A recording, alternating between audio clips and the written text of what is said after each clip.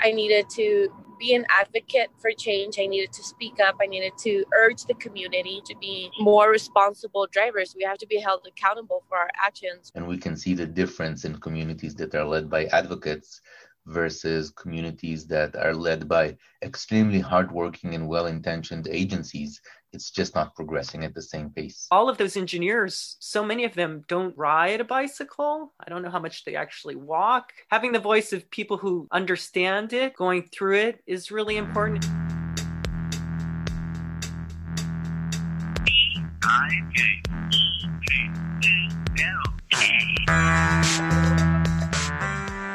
Today, right now, we have Ofer Grembeck. He's a UC Berkeley professor. What's your connection to Berkeley SafeTrack, Ofer? So I'm the co-director of the UC Berkeley SafeTrack, which is a short way of saying a Safe Transportation Research and Education Center. Can you explain what you all do? Our name is a bit of a mouthful, but it's a pretty good description of what we do, which is Safe Transportation Research and Education. We're a campus-based research center and work with government agencies, local, regional, state, and national to do research and develop safety programs. How do you interface with local advocates here and other places? So we work a lot with advocates.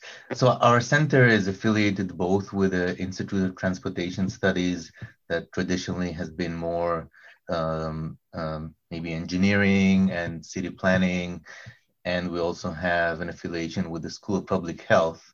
So it brings kind of this triangular relationship, and then it puts us in a position that we have many different types of partners.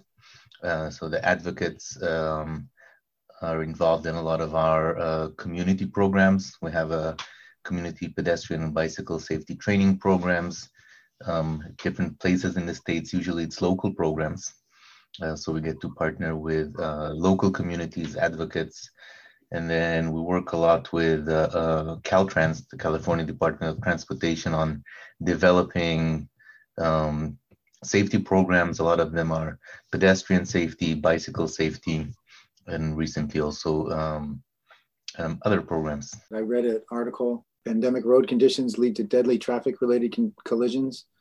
And in the article, there's Damien Kevitt, who's with us. Streets Are for Everyone, Damien Kevitt. Hey, Damien. Hey there. Damien was speaking on the Worldwide Day of Remembrance for Road Traffic Victims. You had someone there talking about how she was riding in South LA with her siblings and her stepfather was killed in a hit and run. Mm-hmm. Yeah, and she'll be on shortly on joining us actually herself. And SAFE does a lot of work across Southern California, but right now we're focusing on in South LA specifically, just because it's very much a hotbed of hit and runs and fatals. There's 80 fatalities in South LA this year alone, out of total of 300 across the city, and they had 4 fatals. The city of LA has had 4 fatals since Tuesday. And so that's up 15%, or is that more than that? In South LA, it's probably more than that. South LA, depending upon, you realize it's year to date. So compared to this time last year, it is, if you include serious injuries and fatalities, they're up 23 to 29% compared to last year, serious injuries and fatalities. This is compared to West LA, Central, and Valley bureaus, which are the 3 other traffic divisions across the city of LA. A lot of those are running either even or down, and South LA is running 23 to 29% higher than previous years. And their hit and runs is also off the charts. They're ranging, the last time I checked, which was about a month ago, they were at 52% of their collisions are hit and runs. So Ofer, you're taking statistics like these and making sense of it in some way? Yeah, that's what we try to do. Yeah. And what is the narrative that you come up with a reason why? And I should also say that minor collisions or injuries have gone down, and so that is kind of a mind-blowing, or it's a confusing thing to understand. But I guess the explanation is that since there's less traffic, people are speeding. And so when they hit faster, but they hit not as frequently. Is that the explanation? Yes, but it's a combination of two things. And going back to early in the pandemic or before the pandemic started, a lot of the more mainstream thinking was it's derived from something called the safety pyramid, and that's at the base you have a very wide base of conflicts, then a lot above it a slightly smaller layer of near misses, and then you go up the top of the pyramid are fatalities. And the idea has always been that that if you make something better, it's going to make it better across all the different layers. So it's the assumption that the crashes are coming from the same causal mechanism, and some of them some of them end up being fatal and severe, and some of them are not. So going into the pandemic, thinking that if exposure, which is a fancy word for saying level of activity, if the level of activity goes down, we expect to see less crashes and accordingly less fatalities. So then early in April, I think it was, sometimes in April, we started tracking the data more closely on a weekly, actually almost daily basis. And we are only able to do that for crashes that are happening on what's called the state highway system. But those are reported by the California Highway Patrol. And the reason we can only do those because the data flow is usually fresher coming from the CHP. Crashes that happen on cities, it usually takes longer to report. But the state highway system is not just the freeways, it also includes big arterials. So it covers a wide range of crashes. And then what we saw is kind of this in addition to that, we're also able to monitor the level of activity. Here, the approximation is done through something called VMT, vehicle miles traveled. So we can actually not just quantify the frequency or the number of crashes, we're actually looking at the rate, number of crashes per distance traveled. And when we started looking at this data, we were, in retrospect, shouldn't have been surprised, but we're seeing that there's a decoupling of the impact on minor crashes. And minor crashes, I'm using that to refer to crashes that have only a complaint of pain, and some that are described medically as minor, but there was some injury. And we saw that for those crashes, there was a big reduction in the frequency, in the number of crashes, but also a big reduction of almost 30% in the rate, which is the number of crashes that happen per distance. And we think that that is driven a lot by the fact that many of these crashes actually happen in congestion, and there are fender benders, involve some injury, but there are a lot fewer opportunities for congestion, and therefore a lot fewer opportunities for these crashes. When we looked at the fatal and severe, we saw that not only did it not go down, it actually went up by about 15%. And that, Nick, as you said, that is driven much more by the fact that these are more free flow crashes for the most part, higher speed. And then, as you said, that results, these are kind of more severe and fatal crashes. And going back to the safety pyramid, it kind of shows that that's not necessarily the best thinking about this, because there's a situation that the minor crashes are better, but the fatal and severe are worse. So you can no longer assume a crash is a crash. If I'm able to prevent some crashes, it's actually also going to have an impact on fatal and severe. It actually shows us that these are slightly different causal mechanisms. And if we want to prevent fatal and severe, we need to focus on specifically those crashes and not just any crash.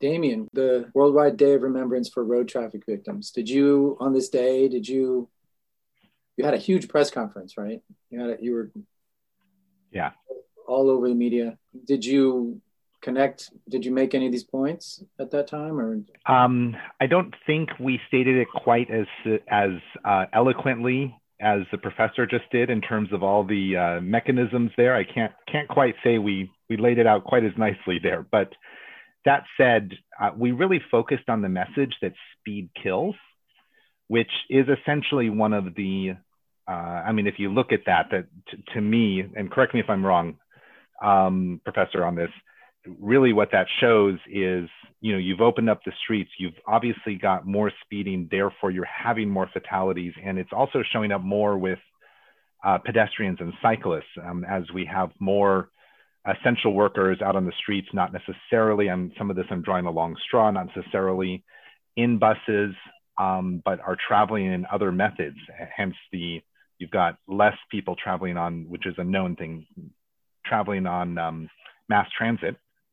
And they're still essential workers. They still need to get there. And so you're essentially putting more people on the streets. They're more at risk and they are more vulnerable. And speed is the primary factor. There's obviously intoxication, whether it's drugs or alcohol, there's distracted driving. These are all things that bring it about. But what brings the actual fatality is the impact from a high rate of speed. Yeah. So that was a primary message in World Day of Remembrance. And it was a World Day of Remembrance, we decided to focus on the most dangerous intersection in Los Angeles, Slauson and Western.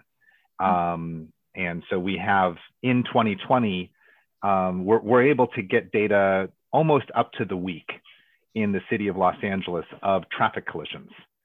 And so every week or two, their data set, which is an open data source, is updated in terms of where the traffic collisions are. And we have all that data going back 10 years. And we had an analysis that was done by an organization called Crosstown LA, and they had done a full analysis of all of the intersections and which ones were the most dangerous in 2020. And Slauson and Western, which is typically in the top 10 anyway, was the most dangerous, which is, and when we were there, I mean, we were there for 3 hours and there was 30,000 cars that went through that one intersection in 3 hours. We had a person clicking it away to check how many vehicles were going through while we were there on a Sunday.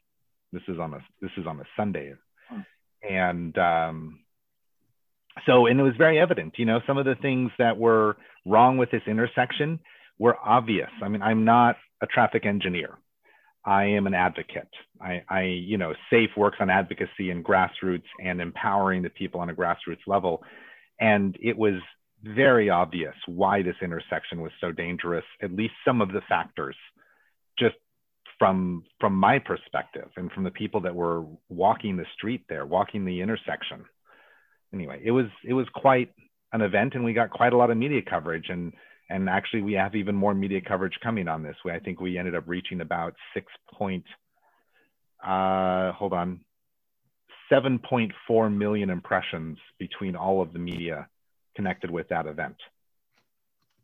And so what is the World Day of Remembrance usually for road traffic victims? When did this start? I just remember it coming around a few years ago. Yeah, it's a UN day. It is part of their, I think it was started in Europe originally, and the UN adopted it as an official day as part of, they have days throughout the year which they focus on a particular aspect of human rights or highlighting some particular thing, might be human rights in general or domestic violence or something like that. So this one is road traffic victims. And they just finished a decade where they've been focusing on traffic violence as a primary cause of death across the entire world, and a whole strategic plan that they've been working on. Mostly, their work mostly affects third world countries. That said, that World Day of Remembrance has been around for at least the last 10 years. And in the US, it hasn't really caught on until about 3 years ago. I think, have you seen it in the last, I remember hearing about it about 4 years ago for the first time. Last 3 or 4 years, it's really started to pick up speed, I think, I agree. Yeah. SAFE has been involved with World Day of Remembrance for the last 3 years. We've done various different things. And this year, with South LA being a hotbed and a number of victims who we work with from South LA who have lost loved ones or lost limbs and things like that, they really wanted to do something in their community to bring their community together. And that's what we did. That's why Slauson and Western. Do you want to introduce yourself a little better, Damien? I mean, Nick, you know who I am. I mean, isn't that enough? It'll just be my secret. Yeah. So to introduce myself for those who don't know me, in February 2013, I'm an LA native. I've been around LA, grown up in LA, casual cyclist. And in 2013, I was riding my bike with my wife in Griffith Park, and I was hit and pinned underneath the car and dragged nearly a quarter of a mile from the streets of Griffith Park onto and down the 5 freeway at freeway speeds. Obviously, I lived to tell about it. It was nonetheless a real drag, which if anyone wants to laugh about that, they can. It's okay. It is a joke. I can make that joke. Anyway. I went, Yeah, yeah, awkward. No, it's okay. That's my joke. I do have a stand-up comedy routine that I actually have done in the past. Missing one leg, it's a little rough though.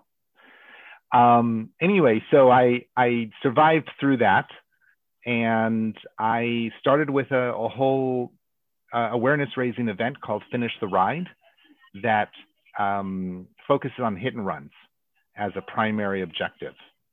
Bringing awareness to and addressing the subject of hit and runs, which LA is known as the hit and run capital of the US. And from there, Streets Are For Everyone was born. And Streets Are For Everyone is an organization that works on street safety for all road users. From a holistic perspective, we very much encompass and work on Vision Zero as a concept. I'm a cyclist, so I have to say, I do a lot of stuff connected with cycling, but we work with kids, we work with elderly and pedestrians, and on all issues connected with street safety and preventing lost lives as a result of traffic collisions. And so so you're working with a lot of data. Is that fair to say? Yeah, so that's kind of our expertise and our contribution, is that we try to look through the data and we don't always get to see answers, but look for hints that can then either help allocate resources or better understand what is happening, provide some guidance that can potentially have an impact on policy. And then from you, maybe then it goes to people like back to Damien and people like Dorothy Wong, who we'll introduce in a moment, who then tell everybody that speed kills. Yes, absolutely. And it's pretty easy to see the physics make sense pretty easy. There was a few decades back, and maybe it's still in some people's mind that speed is not the problem. It's more the variance in speed that matters. But that's actually not true, because all else equal, if you go at a higher speed, you're carrying a larger amount of kinetic energy, and being able to either control that kinetic energy or contain that kinetic energy, that's the safety problem. And as humans, as vehicle occupants, and definitely as pedestrians and bicycles, we cannot really sustain that amount of kinetic energy. So the whole safety challenge is to figure out how to control or contain that kinetic energy, or in other words, to build a system on which no one can be severely or fatally injured on. And if you're doing it at lower speeds, it's a much easier problem to solve. So definitely speed kills. Thank you. And so Dorothy, while we're waiting for Bibiana, Damien's guest. Hello. Something. Dorothy's a council member of Altadena here in Southern California. And is Altadena its own city, right? Yeah. We're unincorporated Los Angeles County. And you're always talking about Berkeley SafeCheck, aren't you? You're sort of like a booster for it. Yes. And so, but you haven't met Offer, have you? No. Hello, Offer. Hello, Dorothy. Yeah. So, do you want me to start from the beginning? Well, yeah, and how how does what OFFER does, Berkeley Safe Track, which then stands for Safe Transportation Research and Education Center. You've said that it has an app that you use where you tell stories and and you get so it basically so of course I know Damien too. My background is basically I bought a bicycle and it changed my life, and it changed my life in so many ways, from recreation to living my childhood dream, and I became an elite athlete at bicycle racing. And then I realized why are my friends getting killed on the street? What is happening? What is all this injury? And I really became an advocate. And so I think that's how I met you, Nick, actually, and Damien. And so from there, I made my way into wanting to make a difference in my own community of Altadena. And I ran for town council and started a traffic safety and mobility committee for the town council. Then it was like, okay, what are we going to do next? And so I don't know the actual order of events, but they all sort of happened at once because Berkeley Safe Trek offered these sort of the community bicycling or pedestrian and bicycle safety training, which I had never heard of before. But then as we were trying to be more proactive, I started to go, I started to learn about it. So with our Berkeley Safe Trek training, that was actually done in partnership with California Walks. And then California Walks worked with us and Berkeley Safe Trek in partnership.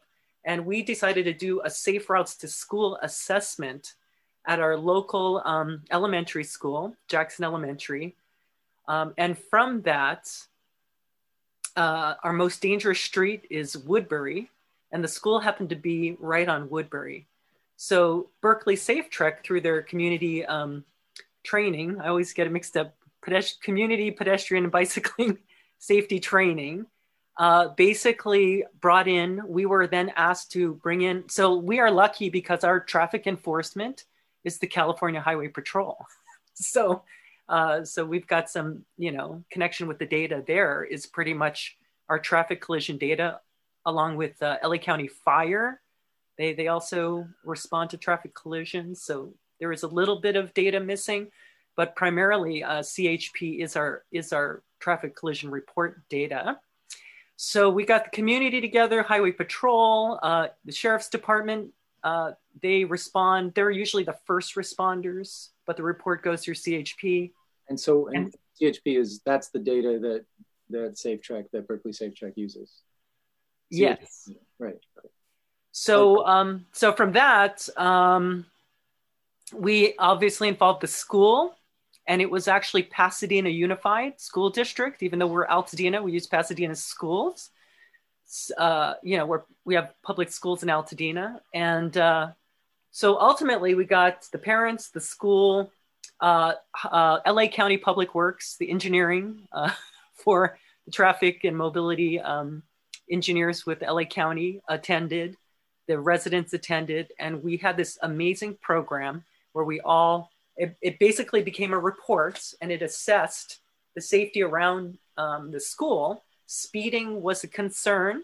So the residents kept saying over and over again, how about a 4-way stop sign here and here? And since LA County was there, ultimately they were listening and taking notes, and we did a little speed measurement along Woodbury, and the speeds were 45 miles an hour past the school, right? That's not a good thing. And so it even led to traffic signal improvements. And then from there, we never looked back. We then just completed a complete streets assessment report from Berkeley Safe Trek, and we're in the final draft of that. And that, again, is in partnership with Berkeley Safe Trek. We picked some streets and intersections for them to study, and that program, we applied for it, and that was, again, a free program for us, which is really helpful because if we wait for the county, they have so many unincorporated areas. And so our proactiveness as a community really helped accelerate some of the changes. We also did a bicycle safety training assessment. So we got another mini report there. And then the county was so excited because they go, oh, Altadena is really excited about trying to figure things out. And in 2019, the county adopted its Vision Zero action plan. We have a chief office of sustainability. But at the end of the day, it was really the partnership with Berkeley Safe Trek that got us going. And even, so the county is actually applying for an active transportation planning grants so that Altadena can have an active transportation plan.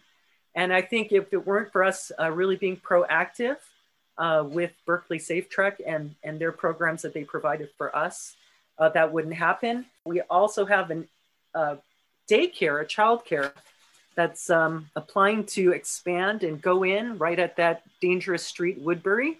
We also have a Starbucks that's potentially coming to, again, Woodbury. So all of this data that we've done just from the elementary school, from the bicycling assessment, now gives us a lot that can deal with if we're going to be expanding a childcare on a street where speeds, and then again, the data, the street stories, we're able to actually have the community and then also document, visibility issues. So at the end of the day, we didn't stop the project, but we really are making the project really look at the safety of the community and the amount of increase that this child care center could have that ultimately can hurt them. I mean, the students, the school, and the community, and really having the county look at how we make Woodbury safer. And so again, in our bicycling assessment, there is a bicycle lane that goes right past the childcare and the elementary school. So it's just an amazing program. And I'm so excited that you can't see it here, but I was able to take the collision data from this, the street stories where the community can actually participate in input on how they feel about things. The county also has data, but I was able to really make a case with using the Berkeley Safe Trek data to reconsider their lane configuration, think about curb extensions. Again, a lot of the education learning that's been going on, and even thinking about safe pedestrian crossing. And because of the Berkeley Safe Trek, I was able to bring up 3 fatalities that happened along Woodbury because of the speeds and the visibility issues. And that data was from Berkeley Safe Trek. So I think it really gets our community going, and we have so much potential. The county is also doing slow streets right now. And I would say in these last couple of weeks, people are feeling a lot of stress in our community. So sadly, some of our signs have actually been getting hit by cars. And sometimes, I don't know if it's intentionally, but at the end of the day, we also have a young lady who was skateboarding on one of the streets where there isn't a safe place to skateboard other than in the street. And she's in intensive care right now because she was struck by a vehicle. And, so at the end of the day, the community, the more the community knows and the more that the community can help and the more that they understand is definitely key, because if your local leaders don't really understand it, or if your traffic engineers, like what Damien's doing, really calling attention to these issues, and we can't just write off all of these, all of these incidents, pedestrian fatalities, right? Bicyclists, skateboarders getting hit.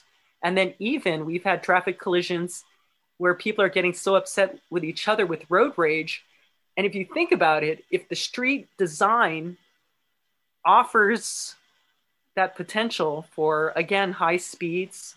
So we had 2 people have road rage, and one of them ended up pulling a knife on the other person. This is in Altadena, right? And it just comes from, I think we're in a lot of stress as well. A lot of people are at home, they're not working. And so we really are playing a game of mental health right now during COVID. Anyway, that's my Wong story. Did you say Wong? Wong, my long Wong story. Offer, you can see, I mean, I don't know how much you get out to places where Berkeley Safe Track is actually motivating people like this. I'm sure you're doing this all over. Yeah, that's fantastic. And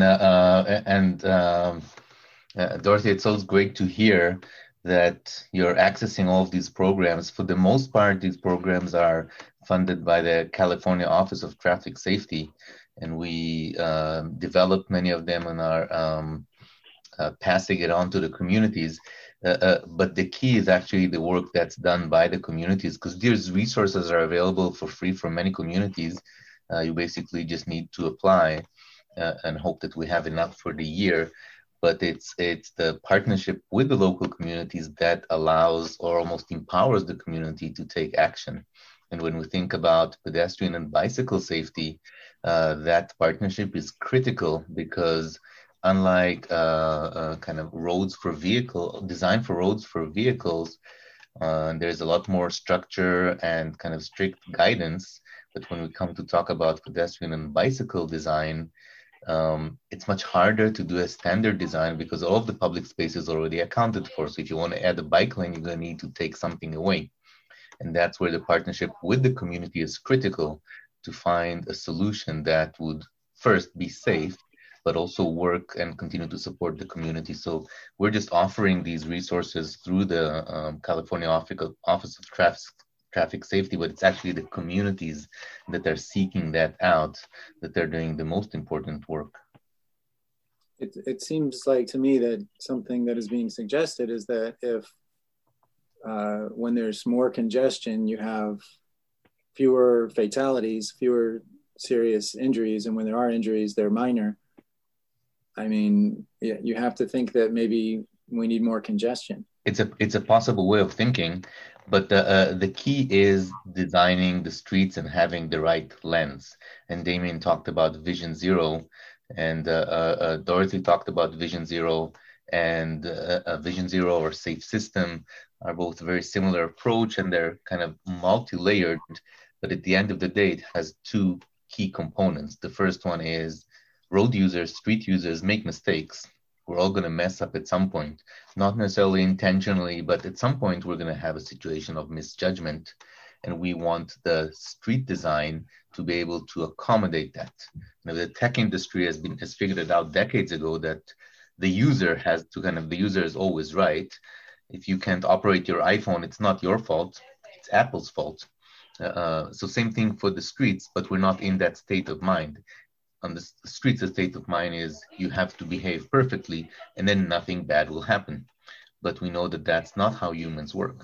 So the first component is recognizing and incorporating into the street design that users are going to make some mistakes. The second part is the speed and the kinetic energy, and that's allowing the system, designing the streets in a way that when something does go wrong, it's not going to have a catastrophic outcome.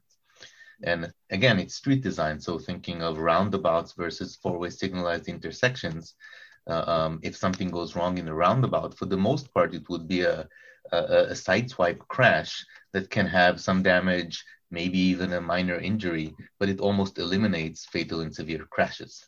So it all boils down not necessarily to congestion makes it safer. Yeah, it does. But the key point is we want to design the roads such that no one can be severely or fatally injured on. Thank you. And Offer and Dorothy and Damien, you want to introduce Bibiana, who's here? Yeah. Bibiana, why don't you introduce yourself in terms of who you are and why you're involved in this? Why are you standing up for safer streets and your story? So my name is Bibiana Diaz. I'm 24 years old. and a double survivor, well, not double, I would say double survivor of the victims of people that were affected by hit and runs. My father passed away on Mother's Day 2011 as he was leaving work, coming back home on a motorcycle collision when an SUV made an illegal left turn. He was not on the left turn lane, and he just decided, oh, I'm going to turn left, and then collided with him. Up until more recently, in July of this year, on the 8th, my mom remarried and had another child. So my little sisters and I, along with my stepdad, we were riding our bikes back home. This was a little kind of ritual that we had set in stone already. After he would get back home from work, he would take the bikes out, we would hop on, and then just go to the park for the last little bit of sun time that we had. So we were coming back, and we were actually already on our block. I was leading, my little sister was behind me, and then it was my baby sister, and then the end was my stepdad. So I turned into our alley, and so did my little sister. And within seconds, we just heard the collision. We heard the impact. And so I turn around, I see him up in the air, and I see my little sister along with my baby nephew, because he was riding along in the basket. They were sliding across the pavement. And just to go through something like this the second time around, I felt like I needed to be an advocate for change. I needed to speak up. I needed to urge the community to not just stop and render aid, but like, hey, we have to be more responsible drivers. We have to be held accountable for our actions. We have to make a difference, really. And I'm all for voicing my opinion. I'm all for speaking up. And that's when I connected with Damien, and he's been my guide ever since. Yeah. Both of them were hit and runs. Is that right? Not the first one. The first one, he stopped to render aid. Okay. But there was, the second one was a hit and run. Correct. And he was recently caught. Yes, the first week of this month. Yeah. And unfortunately, your stepdad also passed away, and a few days later in the hospital, and so leaving your family without the main breadwinner. Yes, and the babies, they walked away with minor injuries, so that was a miracle in itself. Yeah, and I know that you've via Streets Are For Everyone, you've connected up with other victims. And what tell me your perspective on the streets and what's happening in, I guess, really in South LA, because those are most of the people you've talked to. No, you've talked to people in other places also. Tell me your perspective in terms of the people that you've met and have been victims in various different ways. Well, especially in the streets of South Los Angeles, I think we should really push the city, not just for bike lanes, not just for speed bumps, more stop signs, but really to urge the community to not be a reckless driver and to be more responsible and acknowledge their actions behind the wheel, because it really is, you have to look out for those that are the more susceptible to injuries, because they're in a bike, they're a pedestrian, they're not in a 2-ton vehicle like you are. So I feel like not just doing community outreach, but really speaking up and doing these rallies and doing these protests and making your voice heard goes a very long way. Yeah. And I'm going to just flip this over to Offer and to Dot. How much does it make a difference to have victims out there advocating? Does that how much does that change? It makes all the difference. Yes, it makes a very huge difference, because people will stop and see the protesters, and then people will stop and stare at the amputee. Their attention is more like, oh my God, what happened to this person? And then it's more of like, okay, like what's going on here? Oh, this has got my attention. So for these people to come out and be a part of this, it's really helpful, and it's really great, because it can't just be they have to step out of their comfort zone and be able to join as well. Yeah, and Offer, what's your perspective on that in terms of what you've been seeing as part of Berkeley Safe Track? I think it's huge, and it or in relation to the conversation we're having today, if we're talking about hit and run,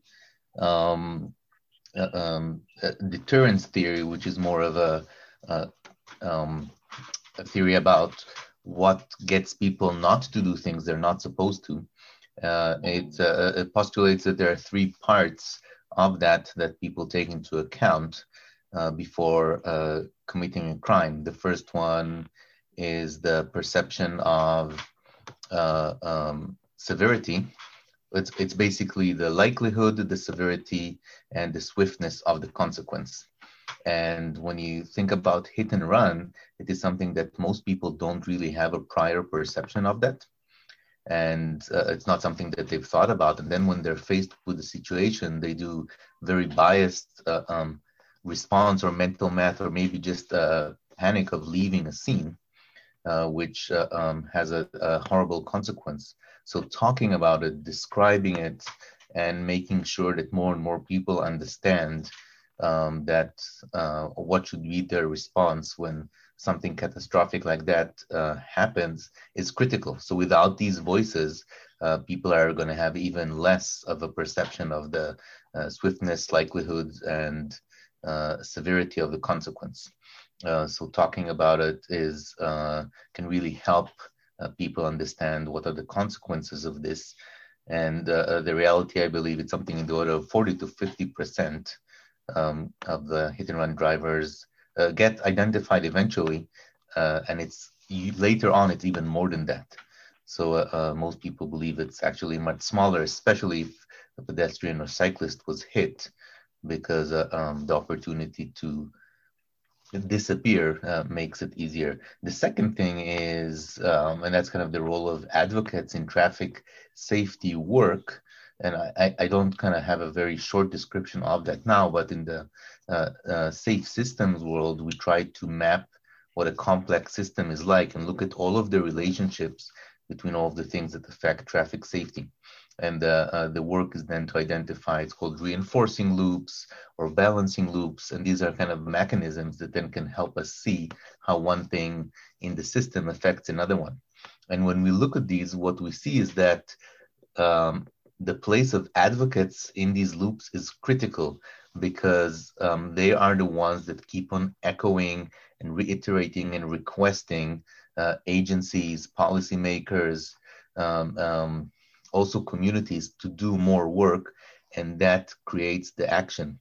So the role that advocates play is at least as important as anyone else, probably more, because we're able to show that without that, it's actually things would move a lot more slowly.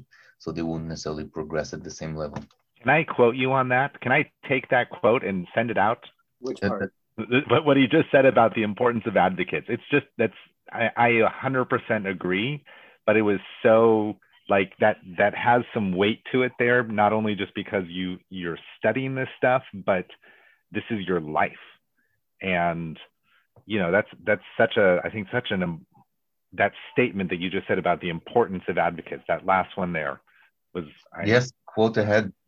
We've never really published it, but it's kind of based a lot more on, there is some data to support it, which we've never published, but it's, as you said, that's kind of our reality. And we can see the difference in communities that are led by advocates versus communities that are led by extremely hardworking and well-intentioned agencies. It's just not progressing at the same pace. Yeah, absolutely. Dorothy, what do you, I mean, from your perspective as both an advocate on the ground, but also as now a politician, a civic leader, advocates playing a role in the work you've done with Altadena? I would say wholeheartedly, that is absolutely true. I did want to say that getting the community understanding, learning why it's important to make the streets safer. Everyone, people go, oh, traffic, but when it comes down to injury, and even this young gal, she's in the hospital right now. Again, she was on her skateboard. And there is a GoFundMe, right? But at the same time, lifting her voice up is really important right now. So I find that responsibility. But as Bibiana said, it's like, and what you're doing is really getting out there and shaking it up and saying, this is unacceptable. And because I've been learning more and more about street design, I've even gone to the Caltrans classes. As an elected official, you're actually, you can go to these different, you can learn, you can keep learning from all the different agencies. So I take the bicycling, it's called the Introduction to Bicycle Transportation Planning and Design. So I'm taking the same classes as the traffic engineers. And when I take the class, I've taken it 2 years now, and it's gone from a bicycle lane class to an active transportation class, which is really exciting to see that change, that people are wanting to pay attention to it. But all of those engineers, so many of them don't ride a bicycle. I don't know how much they actually walk.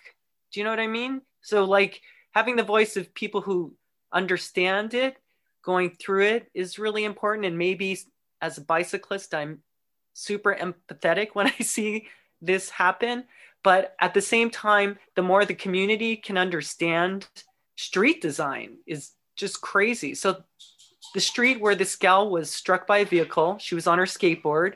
It was dark, and the car didn't see her. But if you look at the street has virtually no lights. And for whatever reason, there aren't any centerline reflectors, anything that can help with visibility. And then even within the design of that sort of center turn lane, versus, hey, maybe we can add more space like a bike lane, or even adding more room to, a painted shoulder instead of a center lane to keep cars moving, ultimately makes a lot of people just sort of blind to pedestrians or blind to bicyclists or skateboarders. And the skateboarder has to use the street. So I can tell you as a council member, when Highway Patrol comes up, they tell the report at our council meeting. I would say on average, it's anywhere from 20 to 40% of our collisions are hit and runs, right? In Altadena, which is, we have very old street design and street design that is designed to move cars, but we also have been blessed with trees, which, and some limited, anyway, we kind of have a blend of old stuff. But I do want to say when we did the community pedestrian bicycle safety training, we did that one pilot, and we had other organizations join us who then applied for more grants through the state of California. And they then got enough money to do 7 safe routes to school assessments in the city of Pasadena because, we really got organized. So back to one, getting involved is really important. Doing everything we can to not accept that there was a pedestrian collision when the report is made and then just sit back, right? And most of the time what I'm seeing in my community is street design, is visibility issues, is lighting, is speed, and things that can be corrected. Because at the end of the day, a lot of the collisions happen in the same intersections, as everyone talked about, the same part of the streets. The similar, if you just go back and look at the Berkeley data, you can see the broadside collisions, right? The side swiping, the rear end collision, and just be able to look at it and go, wow, why don't we look at this? And so, hopefully we can just kind of keep going, because this work is actually, I can't say enough how exciting it is that all of the elements of climate change even are, and different modes of sustainability are leading us in the right way, but the advocates are definitely the voice. Yeah, absolutely. I had one more question for Viviana, and I wanted to bring this up. Viviana, I was, I don't know if you've been tracking Viviana recently, but in LA, mostly in South LA, since Tuesday, there's been 4 fatal collisions. There was just Thanksgiving Day, there was an 11-year-old that was hit and killed on Thanksgiving Day in South LA. And there was another triple hit and run that actually got national media attention that happened in South LA the day before that. So it's been a rough week in terms of traffic safety, traffic violence in the city of Los Angeles specifically. And I don't know, what are your thoughts on where do we need to go? Like, I'd like to just sort of get a perspective from each one of you of what's the most effective thing that we need to do at this point to make things safer. And Viviana, I'm going to let you take that first. I think we had previously talked about this, or I mentioned it, just because of the uproar in hit and runs, especially. People are just blatantly disregarding human life and not stopping, not rendering aid, and just going about their day like nothing happened. And that's really the number one thing that I think we should focus on, that needs to be voiced and raised awareness to, is urging the community to really pull over, check on these individuals, help them, call it for an ambulance, call for assistance. There should be absolutely no reason why you flee the scene and not care about the person you leave on the ground, possibly like ready to just die. And that's the next project that I kind of wanted to tackle. Yeah, absolutely. Ofer, what would you say from your perspective is the single most important thing that we could be focusing on at this point in time to make streets safer? I would pick speed. And I think there is a lot of need to change how or the speed setting guidelines. I was a member of Zero Traffic Fatalities Task Force that was commissioned by California Assembly Bill 2363. And as part of that, we worked with representatives from all over the state to make recommendations to the Secretary of CalSTA about what things can be done. One of the outcomes that it produced is trying to reevaluate the speed setting guidelines in California. It's historically been based on something called the 85th percentile, and that is shown to generate speed limits that can be unsafe. And it definitely makes it worse over time because people go according to that speed limit and then it keeps on creeping up.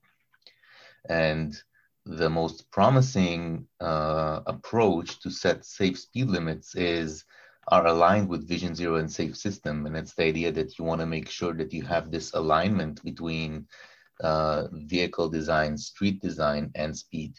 And these are kind of the three triangular pillars that you need to make sure you have that are able to provide the protection to vulnerable road users and all users from this excessive amount of kinetic energy.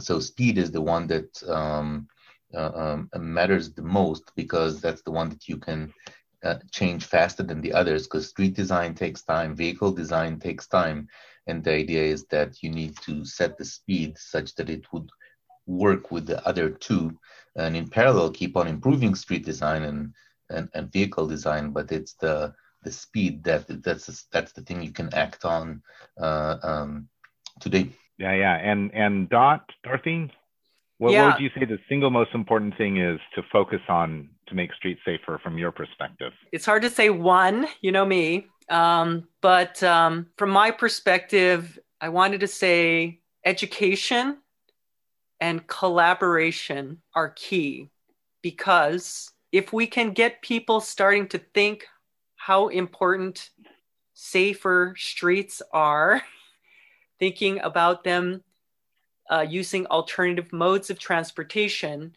can also make them more considerate of, and not just getting in the car and then just driving, right?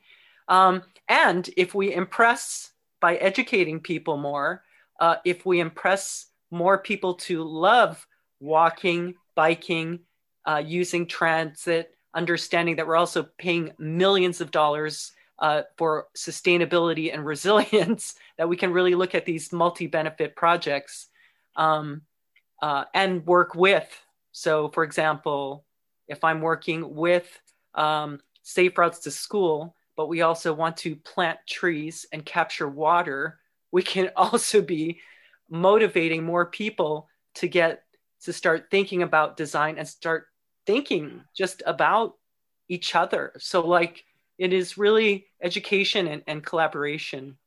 That's my one statement. Yeah, no, I agree. And then I think we should turn this over to Nick here, because I'm sorry, Nick, I've sort of sideswiped this whole thing here and been chatting with everyone and enjoying it, but I hope you don't mind. I would call it more of a buffered. You buffered it. Good. I would have to say, obviously, I agree with you, Offer, in terms of speed as a thing. But from my perspective, I have to very much agree that we've got to create the voices, to create the political will to make some hard choices. Because there are some systemic situations. There's some systemic problems in how we design our streets and how we go about transporting people that kill people. And that's going to require some serious changes in our infrastructure and in how we go about this, which are all documented. It's known. Sure, I'm sure there's 1,000 more studies that Offer and others can do to prove the point that speed kills, that bike lanes save lives, that pedestrians are vulnerable road users, all of these things. And there's gotta be the political will to make those hard choices. And that means we need to have more advocates to stand up together as a single voice to go, hey, enough is enough. We need 1,000 more Bibiana Diazes. Unfortunately, there are literally thousands of them out there who have been hit or killed or whatever, and they need to stand up. We need to stand up together as a voice, and as a voice, one voice together, requesting, demanding that streets be made safer, that it's not acceptable for people to die because they're going to school or they're going to work. Then we will actually be able to affect some of those hard changes that have to be made, that we know what to do, that Offer knows. He knows what to do. He knows the things that need to be changed, the laws, the infrastructure, etc. I'm on a soapbox, but that's my viewpoint on that. Yeah, this is a soapbox. That's what this is. And so thank you, everyone. Offer, did you want to respond to anything or wrap it up? Hey, what should we do to stay in touch with everybody? Anyone can contact me. My email address is damienkevitt@streetsareforeveryone.org. Anyone's welcome to reach out to me. I have advocates and victims reach out to the organization all the time, and we work to work with them to raise their voice and to work with politicians and civic leaders and to make sensible policy changes. But you can always reach me via my website as well. If you forget that email address, please reach out to me. Offer, I'd love to connect up with you further on this. Dot, of course, it's good to see you again. and we should work more together. It's been a wild pandemic time period. And Bibiana and I are already working together in South LA, so we're good. And Dorothy offered Bibiana. Bibiana? My email is my first name, B as in beautiful, IBIANA @streetsareforeveryone.org. Happy to connect with everyone. My contact is just like my last name, GREMBEK @berkeley.edu. As was said, and I'm reiterating, we have knowledge, we have resources. We're here to, at the end of the day, support the communities. Great. I will actually be teaching bicycling, traffic skills 101, and also commuting classes via LA County Parks and Recreation. So you can sign up for the class in Altadena. You could reach me at DOROTHY, Dorothy, which is just a period, Wong, @altadenatowncouncil.org, or you can just look me up on altadenatowncouncil.org and find me there. And also I have a Safe Streets Committee link, so you can see the different reports that we've done with Berkeley Safe Trek so far. I do want to end my thought with number one is mindfulness of each other. Like if we can use this time of COVID, this time of change, and being more mindful of each other. So I do a lot of work with social justice, racial injustice in Altadena. We just actually worked with the Rodney King Foundation, as well as the Way to Happiness and My Tribe Rise. And I've also been advocating traffic safety everywhere I go. Many opportunities for people to contact all of you. Thanks for listening to this episode of Bike Talk. If you want to hear more, go to kpfk.org, navigate to programs, and choose Bike Talk. On the Bike Talk page, click on the archives link to play or download shows posted in the last 4 months. Go to biketalk.com and copy or click on the RSS link to subscribe. Our Twitter handle is BikeTalkPFK. On Facebook, we are Bike Talk. You can become friends and join our group.